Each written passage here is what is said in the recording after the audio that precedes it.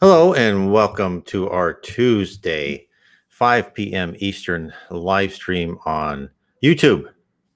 So, if you remember, we are talking to on this weekly on Tuesdays, we're talking about an officer who went into hell, which he called a hell. Spiritism calls it a type of purgatory. Before I begin, please hit the subscribe, hit the bell, give me a thumbs up. It helps the algorithms for more people to understand and discover Spiritism. So let's talk about a little bit last week. So what we learned last week is the officer was on the lower zone, which is on the crust of the earth, up to the bottom level of heaven. He went even further down below the crust of the earth into what Spiritism calls the dark abyss. And of course, he calls it here hell. Now, remember, Spiritism says there is no eternal punishment. Once you change your attitude, just like the officer's relating a story after he decided to exit hell and go to a little, you know, hospital or some sort of sanctuary where he can start learning how to be a better person and go towards the light. And so what happened in the last one is this officer decided to use the force of his intellect, and he enslaved another person. He dominated this person, and this person took him to a gladiatorial games because the emperor of that city was having a gladiatorial games to celebrate a victory, because they have wars. There's organization in hell. I know it's all very strange, but there's these, and none of them are good, right? The people who are in the dark abyss are there because the law of affinity. They're with other people like them. It's not like here on earth where we have good, bad, and indifferent, all sorts of levels of people all together in most places. It's like your public school, middle school, or junior high, as different places call it, where you've got all sorts of type of people and you see all sorts of things. No, when you're down in that level, it's all the people who should be in that level because they don't treat others nicely. It's the opposite of the golden rule. In the dark abyss, you're treated as you have treated others. Now, the other thing I want to say before I get into the story is the focus and energy of this officer. And this officer had a lot of intellectual ability, and he could focus his mind very adroitly. And I wanted to bring this up because it comes in a lot more as what I'm talking about later today. But also I wanted to bring it up because I have people talk to me and say, well, a lot of people say we should not talk to spirits. And they said, well, why can't we talk to spirits? And the Spiritism said, yes, you should be able to speak with spirits. I know a lot of religions and say, no, you can't. Don't communicate with spirits. They're demons, etc. Although, like in the Bible, when they communicate with spirits, they communicate with angels. Those are spirits. They're just high spirits. But one of the things that I think is useful to understand when I'm talking about these lower spirits, who nevertheless are extremely intelligent. As they say in the spirits book, you can be a very mean, terrible person and yet still be extremely intelligent because you've gone through life after life and you've increased your IQ, so to say, but you haven't increased your spiritual IQ. And therefore, that's why you can find people who are not nice people, but who are very evil. Are very wrong, I should say. I shouldn't use the word evil. Spiritism doesn't like to use that. They're wrong. They're ignorant, immature, undeveloped are the better words that I should be using. So I just wanted to say that. So keep that in mind. If people are interested in talking to spirits, that's why I always say, okay, that's fine, but just some things you should do first. One is read Allan Kardec's the Medium's book, which tells you all about different spirits, tells you the different levels of spirits, tells you that spirits can come and try to fool you, and then you have to keep talking to them until you can classify them or what type of spirits they are. The other thing you should do is meditate and try to get in touch with your guardian angel. Thirdly is, if you do want to talk to spirits, try to have other people with you around the table, and then do that at a set time let's say once a week. Let's say at 7 o'clock on Tuesdays. You do that every Tuesday at 7 o'clock p.m. Let's say it should be in the evening when it's a little bit darker. If you do that at 7 o'clock p.m., then what happens is the good spirits around you will come and they will help. They'll help guard you against the more malevolent spirits, and that's why it's And when I talk about the officer here and how focused he is, and you can see, and it happens on Earth too, where people can dominate another person just with their intellect and their magnetism.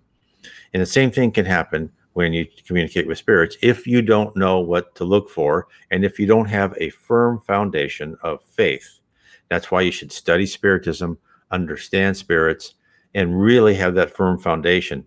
Then I would say you're pretty safe to go ahead and see if you can communicate with spirits. That's how most people do that. But have a good foundation. So let's go on with the officer. So we left him. He was at this Colosseum. And so therefore, on this one, we're going to talk about the theater in hell. So let me start writing from the medium's point of view. And he said, the newcomer's face was as I described it when I saw him clairvoyantly. It was a strong face, but not a pleasant one. Nevertheless, I thought it looked much less marked with evil than it had done when I last saw him. I greeted him in a friendly spirit, and he at once took up the thread of his narrative when he had dropped it in his last letter. So then, now the officer goes, at length the show was over, and as we dispersed, my slave and I took up our positions near a gateway to watch the egress of the emperor. So here is this pretty newcomer into hell. Already got himself, he's dominating a person. And so he said, soon a wild throng appeared around the emperor's chariot. I noticed many spirits, both male and female, quite naked. And I said to my slave, this is the first time I've seen naked spirits. We always seem to clothe ourselves by instinct. And he replied, well, they are compelled to assume this shape by the emperor to amuse his evil passions. So again, we have this probably the emperor is again, a focused, intelligent individual who is forcing people to do what he wants them to do. And the officer said, well, it's not possible for them, though, to have relations with one or the other, is it? And the slave said, surely, master, you must know by now that having no physical bodies, we cannot enjoy any physical pleasures. We can pretend to do these things, but it is all a hollow sham, a vain pretense. Our passions burn as fiercely as ever, but we have no bodies with which to gratify them. And so, again, this is something that when you go into heaven, you lose those carnal passions because there's other things that take this place.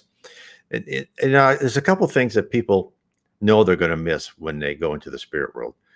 One is eating. I have a lot of people say, oh, I really like to eat. And you don't really need to eat when you go up there because you're this ethereal being, your energy and matter, you're much higher ratio of energy than matter. And as you go higher and higher, you get higher and higher ratio of energy to matter. So, and you're really not going to have relations with people. But those things will all naturally, when you're in the levels of heaven, will all naturally become lesser in priority because there'll be so many other great things you're concentrating on. Just think when you're like reading a good book or you're finding out something or you're doing something you're really interested in, there's nothing else exists. You're in this state, right? This where you're just completely into whatever you're doing. That is really much more what you're going to be when you're in heaven. You're going to have good friends, and other things aren't going to be as important as we think they are right now. So then the officer says, what, are there animals in hell? And I cried as several great hunting dogs dashed past us. And he replied, no, these are the spirits of men and women whom the emperor compels to assume this shape, just as the others are compared to appear naked or as children. He is so powerful that he can compel us to assume any shape he chooses, even that of his furniture. The latter is a favorite amusement of his. So again, this shows you thought is action. If he compelled that person to assume the shape of a chair, a person will assume the shape of a chair. Now, all this is very strange, and this is in this book, um, Gone West. Now, and this is not by a spiritist author, this is a spiritist medium, but there's other books by spiritist mediums that say the same thing, where this very controlling authority in hell, in the dark abyss, I should say, compels someone to take the shape of like a wolf, because she was a horrible person and she killed her husband and some of her children. And he said, "No, you need to be in the shape of a wolf." And she kind of, her face started elongating and so forth. And then also the fact that where the officer could dominate someone and force him to come to where he wanted him to, is I've read in books by G. Val Owen, where this doctor who had just recently gone into the dark abyss was forced onto a stage. He tried to deny the force, but the people on the stage said, "No, you're coming up here," and he had to walk onto the stage, and then he was tortured on the stage. So these are the things. And so this sounds so medieval, does it not? This is the whole concept of this type of purgatory, this dark abyss and this lower zone, where you're with other people like you and there's cruelty. It sounds horrible. And yet it all has a purpose, because no one's there who doesn't fit there. And as soon as you don't want to be there, and you ask for help, and you say, "I don't think I should torture people. I don't think I should dominate people," then you're out of there. You're only there because of what you've done yourself.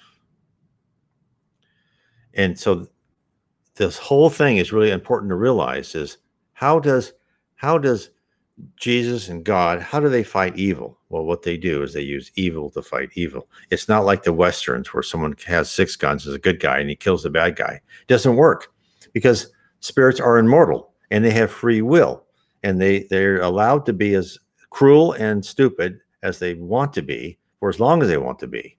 But at some point in time, they will always rise up to the light. And what happens then is, for these people who are cruel and mean, it's like this officer, because he gets to be pretty powerful. He will decide, "I don't like this. This is not my way of life." And then, because the evil environment around him will tell him, "This is not how I want to be." So then he says, "The procession passed amid scenes of the wildest debauchery and cruelty. A long shriek of anguish rose as it slowly passed along. Various forms of torture were being inflicted, sometimes on the member of the imperial cortege, and sometimes on the spectators who lined the route. In particular, I noticed that the dogs were repeatedly set to worry some of the women and men in the procession, or to drag spectators before the emperor. On he rode in this chariot, the picture of cruelty and pride. His face was so lined by evil that it was almost impossible to realize what his original features had been like. I should think, however, that in his youth on earth he had been a handsome man, but evil had almost obliterated this." "Who is he?" I inquired. "Is he Nero?" Nero, of course, was the Roman emperor who, pretty cruel, not as cruel as Caligula, but he also tortured a lot of the Christians. And then he said, "My slave replied, 'No, master, I have forgotten who he was, but I do know he is not Nero. Nero is a slave to this man. Nero is very feeble, being compared with the emperor. And although he has several times tried to raise rebellion against the emperor, the latter has always crushed him sooner or later. Still, Nero is very cunning and often escapes from the vigilance of those who have to guard him.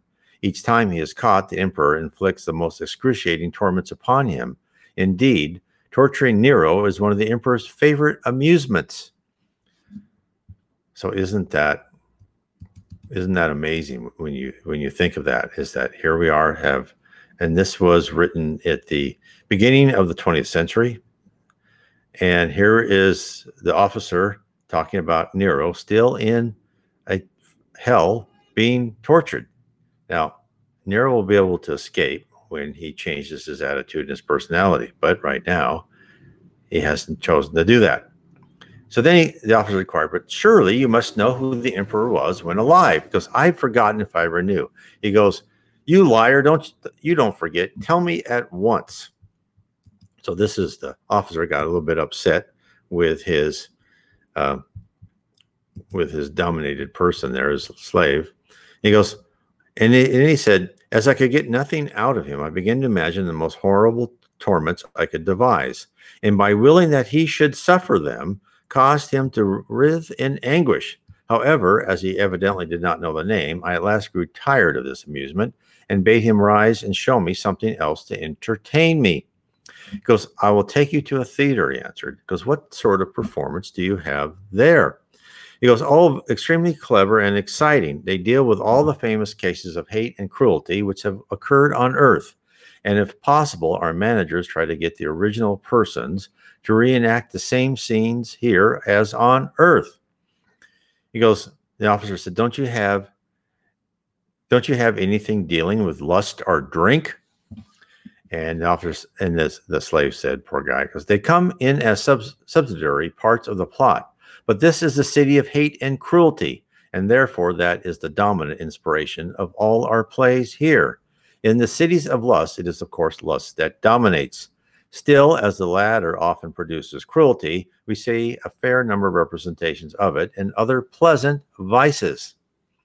So here we go, pleasant vices. So again, this is what is there. This is cruelty. This is where people who are locked into those kind of inferior human passions, and they're getting plenty of it. And I guess that's the law of affinity.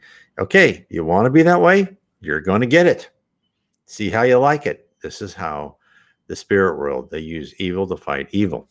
Then the officer says, are any fresh plays composed here? He goes, no, not many, and those are about a reshuffling of the ideas which have been enacted on Earth.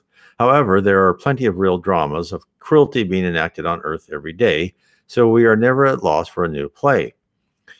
And the officer said, nothing original ever comes out of hell, I suppose.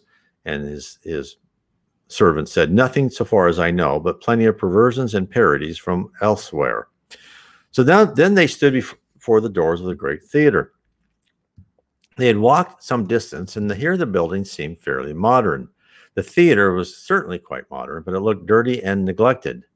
The latter was, however, certainly not the case. On the contrary, people were hurrying through the doors in considerable numbers.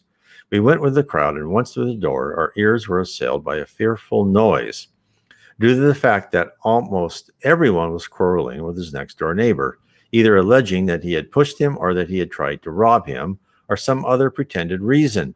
At the booking office, a constant wrangle seemed to be in the process between the booking clerk and each person who came demanding a seat. So then, annoyed by the continual row, I called up all my willpower, and despite the angry protests of the crowd, forced my way through to the booking office, dragging my slave with me. The latter, safe under my protection, did his best to hurt several of those we passed, and succeeded in catching a woman by their hair and throwing her on the ground, where the crowd ruthlessly trampled her underfoot. So, I mean, this is really disheartening things to read. This is a horrible place. And if you read the books by Chico Xavier, Francisco C. Xavier, you can find those on Amazon.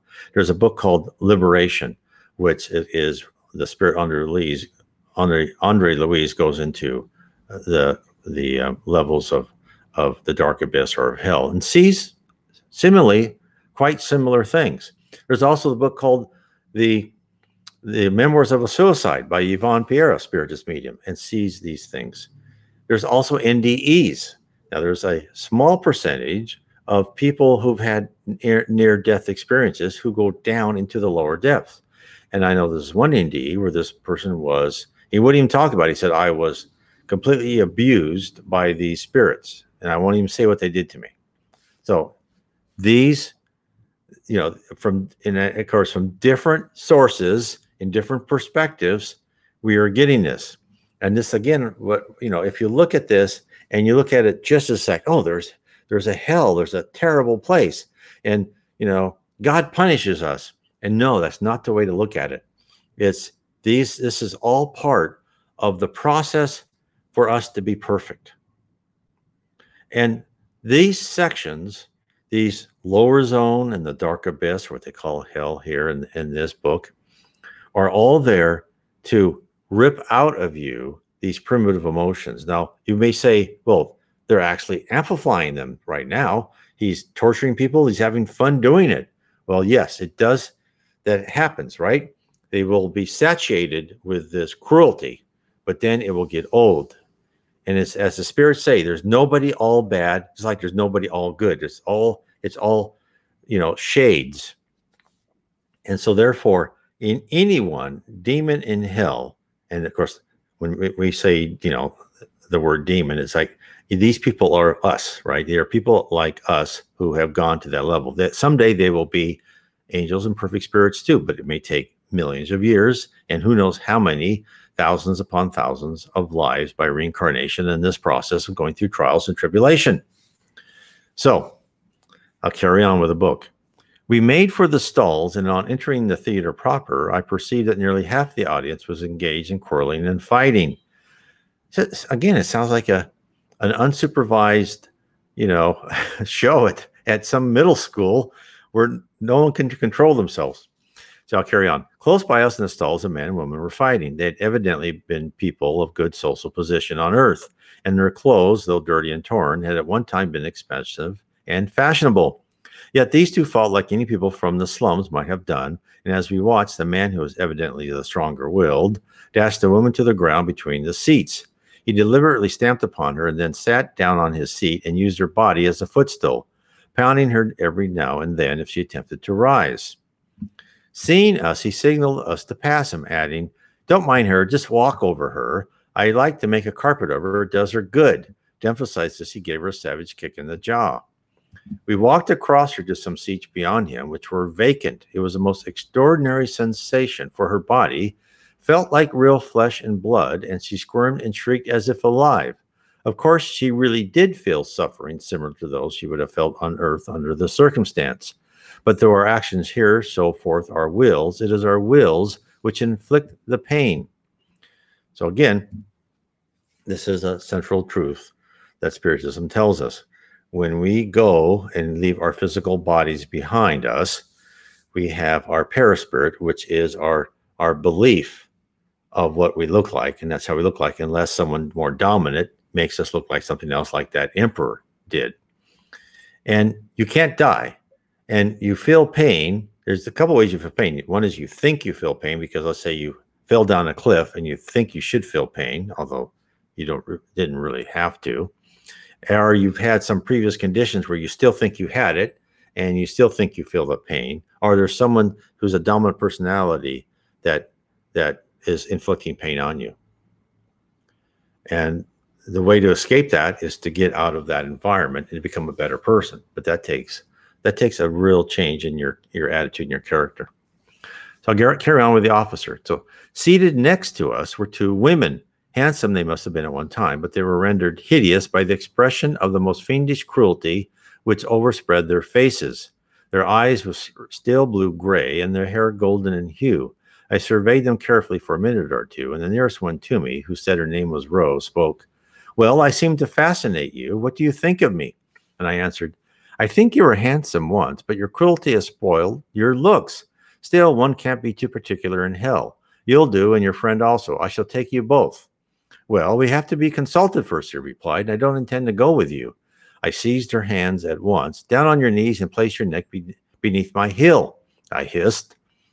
For a brief moment she tried to resist, and fell groaning and sobbing at my feet, and did as I bade her. "Now sit back in your seat. Remember, you are my slave," I said, and then addressing the other, "What's your name?" "Violet." "Indeed, a pretty name, like your companions, especially for such a cruel devil as you are. However, I am more savage still, so you'd better obey me at once. Down on your knees and do as Rose did." She did so without a murmur. Again, this is a very cruel person doing these things. It's not nice. After a little desultory conversation, the curtain rose, the noise of quarreling gradually subsided as the plot unfolded itself. The officer said, "I do not propose you give the plot. Suffice to say, it through lust and vice of every description were enacted in full detail before our eyes. It passed to its culminating point in the torture chamber of the Inquisition. My male slave, who had been sitting quietly up to now, whispered, 'We had better fly now, master. At the end of this scene, the inquisitors invariably raid the audience and carry some of them onto the stage to torture them.' So even as he ceased, the Grand Inquisitor stepped forward and, pointing at him, cried, "Come here, wretched man," and the miserable creature, with livid terror written on his features, rose and, if drawn against his will, began to make his way out of the seat and towards the stage. I at once resented this, for he was my slave and at once taken from me. I might not be able to recover him. It was an open assault on my domination, and I could not permit it. I rose at once. So there's officers saying, okay, you're not going to dominate him. He goes, "Let that man alone. He is mine. If you want to torture someone fresh, torture yourself." And a low shriek of excitement passed around the theater as the audience scented a fierce battle. The chief inquisitor glared at me. "You are evidently a stranger here, or you would not dare to thus openly defy me. Well, it's time you learnt your first lesson. Come up to the stage and do battle with me." The officer said, "No, you come down here." And I answered. Then a fierce battle began between our wills. I always have had an iron will, and it stood me in good stead that day. The magnetic attraction sent out from the stage was tremendous, but I successfully resisted it and willed that he should come to me. For a long time we thus struggled, when suddenly a yell broke out from the audience. My enemy had been compelled to move a step forward. Next instant, however, it sprung back, and I felt myself jerked forward sharply. The yell from the audience made my mind wander for a moment, but at once I redoubled my efforts, and ere long again he stepped toward me. This time, however, there was no return. Again another step, and then he began to move slowly towards the edge of the platform. At the edge he hesitated and struggled desperately. Then, with a wild shriek, pitched forward into the orchestra, the members of which were scattered in all directions. A wild yell of delight arose from all who saw it. Then he rose and crawled slowly toward me, climbing over the stalls, and the audience got out of his way, for they still feared him. At length he knelt on the stall in front of me. Then I spoke, "Go back to the stage and I will follow." So here's a war of wills between two spirits. Now, let me be perfectly clear here. These are two spirits who are drenched in evil intentions, bad intentions, in spiritual immaturity. And yet they still have a focus of will and a great intellectual capacity. Now, if a spirit from a level of heaven, or an angel or whatever came, and that spirit was in that theater, there would be absolutely no contest. They would completely dominate everyone in that theater, including the officer and then the Grand Inquisitor on the stage.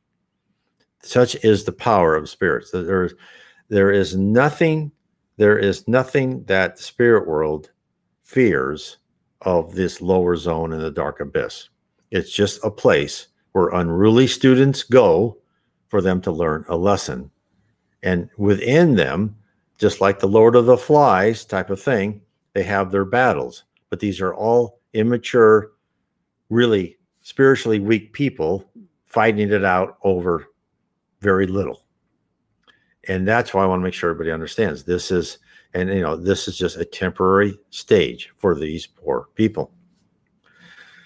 So then he said, "Okay, I drove him before me, and now completely beaten, vaulted lightly onto the stage, and there made his assistant inquisitors inflict all their most devilish torments upon him. The applause was deafening, and when we had seen enough, I turned to get down from the stage. A great shout arose. 'You shall be our emperor. Raise the standard of revolt against the tyrant.' And the officer said, but it did not suit me to enter at once on conflict with that powerful will. I needed to know more about the city before I attempted anything so risky." So the officer was pretty smart. "At the same time, I knew that the conflict was bound to come. I knew also that it would be impossible to hide for long what had happened at the theater. Once the emperor knew what had happened, he would scent danger and take measures accordingly. I therefore replied, 'Silence. I have no wish to rule here, so as long as I'm not attacked by him, I shall remain loyal to the emperor.' At these words, a titter ran round the building, and several murmured, 'He's afraid.' 'Silence, you dogs,' I shouted. 'If you breathe one word of what happened here, I will inflict the most horrible tortures on you that it is possible to imagine.' And then a man yelled in the stalls, 'The emperor will defend us from you.' In an instant, I had him on stage and bade the inquisitors flay him alive. If I use such material language, it is because by no other means can I convey what was done. It looked like flaying to the audience, and it felt like that to the man. But of course, there was no physical skin to flay. Nevertheless, the result was the same. Then I dismissed the spectators, and calling to me the two women and my slave myself left the building. So again, we have seen these same type of things happen in other spiritist writings, where a man went on the stage. A doctor who recently died was forced onto the stage, and they tortured him. And what they did is they knew everything he ever did wrong, and then they used, when he did wrong, they also did anatomy lessons on him. When they talked about different organs, they'd slit open his skin and say, "Okay, here's the liver." They take it out, and when they were done, they threw him into this cave.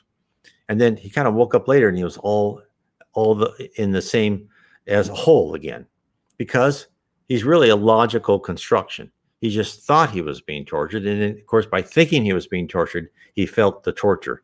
And this is the same thing happened to this poor person up on the stage being flayed alive. He thought his skin was being taken off. There would be no blood to show. There would just be skin. And of course, this person would not die. He would just be in his mind in great pain. This is really the underside of what's there. And so when you're thinking, okay, what happens to these really terrible people? He's talking about Nero. Okay, there's an actual name for you. What about Mao and Stalin and Fidel Castro? Those people who have tortured and taken advantage of people, have done terrible things. Ivan the Terrible. I mean, who knows? Who knows who the officer was? He had such a good will. Who knows what these poor spirits? And remember, someday these people will all become higher spirits. They will become good spirits, good, loving, bountiful, people who want to serve. All of these, even Mao and Stalin will become good people, a good spirit. But it may take them a long time because they have a lot to atone for. And I'm sure when they died, this is the type of area they went to. So then he said, I dismissed the spectators, and calling to me the two women and my slave left the building. Because I suppose you can find me a house, I inquired of the man. He goes, yes, master. What of this one? It belongs to a well-known murderer, an Italian of the Renaissance. I think you would find it more convenient than one of the ancient Roman villas. This will do. And then he says, we hammered at the door, and the manservant opened it and struck at me. In a moment, I hurled him on the floor. Stamp on his face, I cried to the women, and Rose did with the greatest delight. I rushed up a flight of marble stairs, all cracked and filthy, and into a large salon. Here the master of the house sat surrounded by women. I sprang at him and hurled him out of the window and appropriated for my own use the house and all that it contained, including the women and the servants. Now, I think that is sufficient for this time. He goes, so this is the story he's told so far. So again, there's no law. This is like living down in the medieval times, or in the tribal barbaric times, where there's an army comes to your city, takes your city, enslaves all of you, takes whatever house they want, because might is right. And this is really one of the reasons Socrates was killed. In around 400 BC, Socrates, who was a precursor to Jesus Christ, was trying to tell a lot of the tenets of the New Testament, right? You should treat others as you want to be treated. You should love others. You should forgive. There is a moral code.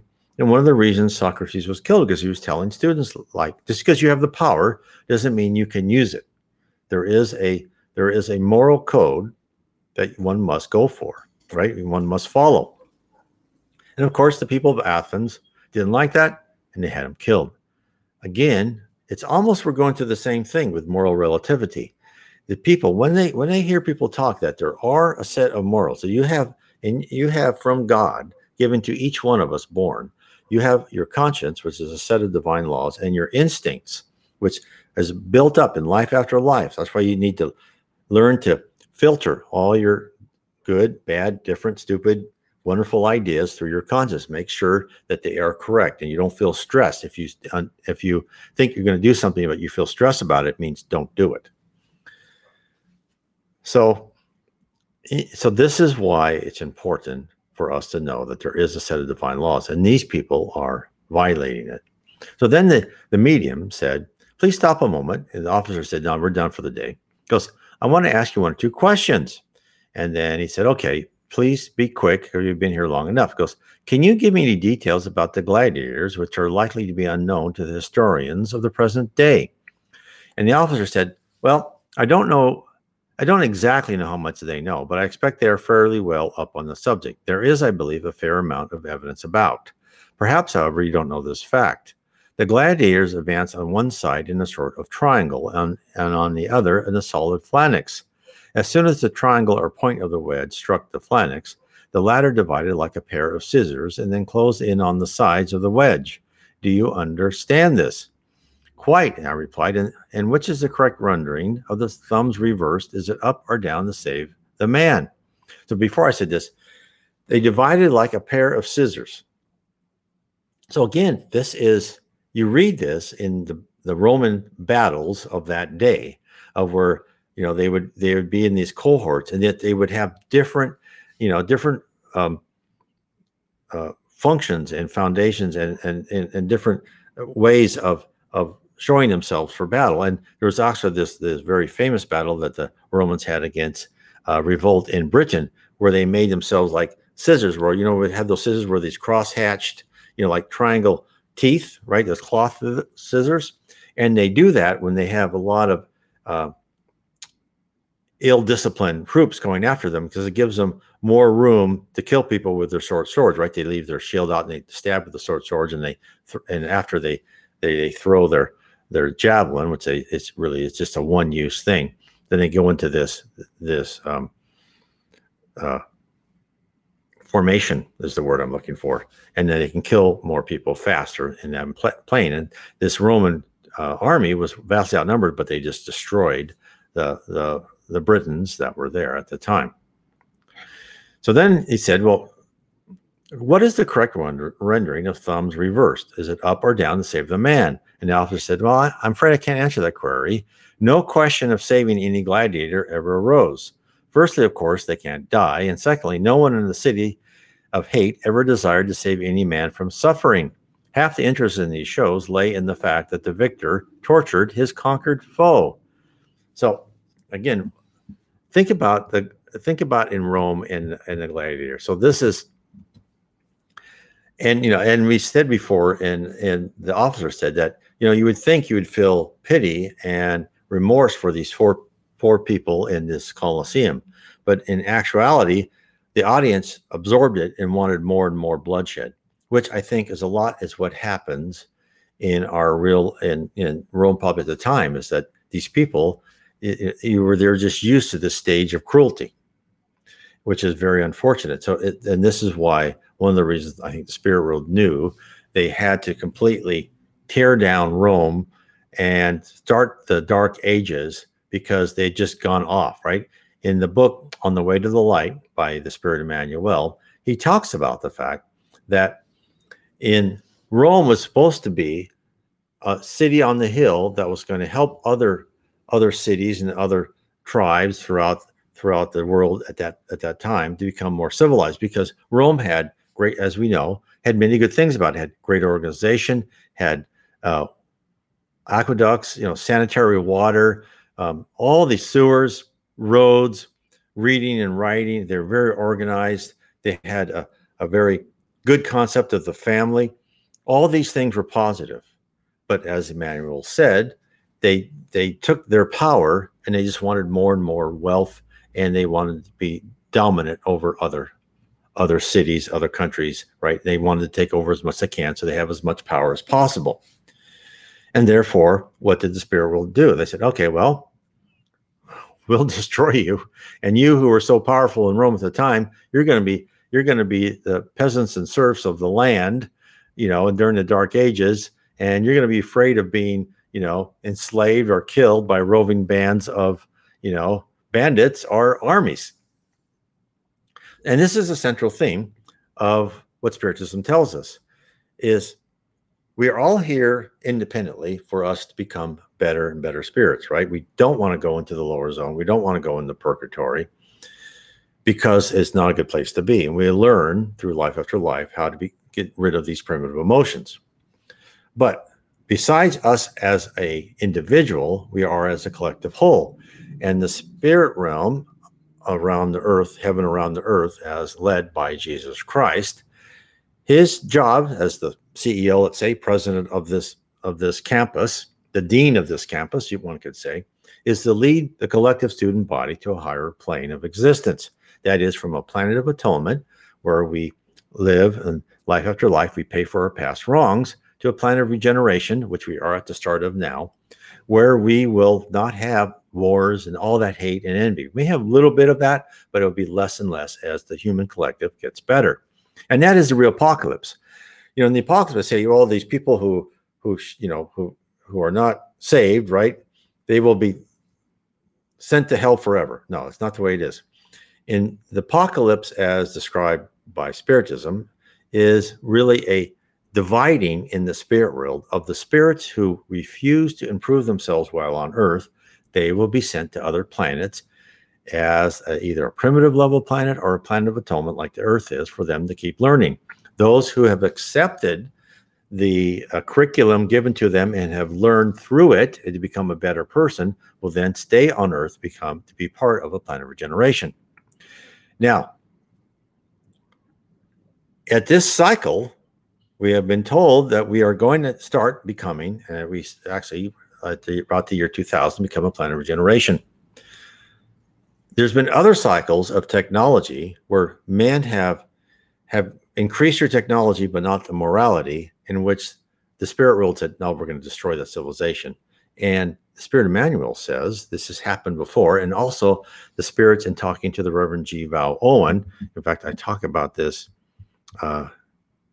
in my books, Heaven and Below, and also Spirits in the Spirit Universe and how we are guided by spirits. In fact, this is the one really, which is one should, about the earth. There we go. Well, so what has happened in the past is there have been, they said there's been Atlantis, there's been Lemuria, there's been other civilizations that have risen themselves up. This is from multiple sources. And yet they were advanced with technology, but not morality. And in fact, they were said in one of the books by G. Val Owen that in Atlantis, they even had like laser technology. They had radio waves. They knew that much, and yet they were completely destroyed. And he says there were other civilizations, which we shall not tell you, that were also brought up and then destroyed. Now, how interesting is that? So we have been through this before. We think we are, this technology, so advanced and we're so smart. We're actually nothing compared to what the spirit world is, of course. And as I said before, the spirit world in the lower levels of heaven is always 50 to 100 years advanced. So when people come to Earth, they are open to when these new inventions come and they use them. So anyway, so this is how we're being led. So we have here on Earth, we have this seemingly chaos, and that's for us to learn in certain circumstances and for us to learn under certain stimuli that affect us as a whole, given this pandemic we have now. This is a stimuli to affect the Earth in a certain way. And in fact, there's been spiritist messages, which I have on my site, saying, look, after the fact, you will learn why you had this pandemic. There's a reason for it. You will learn why this was useful for many purposes. So and so when people say, oh, if there is a God, why is he so cruel? Well, that's because you're thinking that God and Jesus and the spirit world is cruel because you see these people leave the earth, people who are good, and bad things happen to them, and good things happen to bad people. But that's because your focus is so narrow. You have to look at them over lifetimes and see that a lot of these good people are paying for past wrongs, and therefore they even asked for that trial so they could learn to be a better person. And some people are taken young because that was their plan. Some people are taken young because their plan was just to be on Earth for a short time to learn or experience something. As an example, the Spirit Emmanuel, who was the spirit mentor of Chico Xavier. Emmanuel was sent to live in Brazil. Now, Chico Xavier was born, I think, in like 1910 or 11. I'm probably off on that date. Spirit Emmanuel was sent to Brazil so he could learn modern Portuguese. He only lived to like 20 or 21. He died early. Really nice guy. And probably people said, oh, that poor guy died early. Well, yes, he did. But his reason to be on earth was he could learn modern Portuguese, come back to the spirit world, and then be the spirit mentor for Chico Xavier and able to write books and dictate and communicate with him in modern Portuguese. So everything has a reason. And this is what's so exciting about the spirit world. So I want to say, please remember to subscribe, hit the bell. Please hit the up arrow and tell your friends. And go to my site, nwspiritism.com. You can find a lot of information. I also have my book, Spiritism 101, the third revelation. And it's on my site, nwspiritism.com. And if you look on the right-hand side navigation bar, I have it on Kindle, on paperback, and audio, and I also have on PDF. So if you want it free on PDF, it's yours for free on PDF. So I want to say God bless and thank you for everyone for being with me tonight. God bless.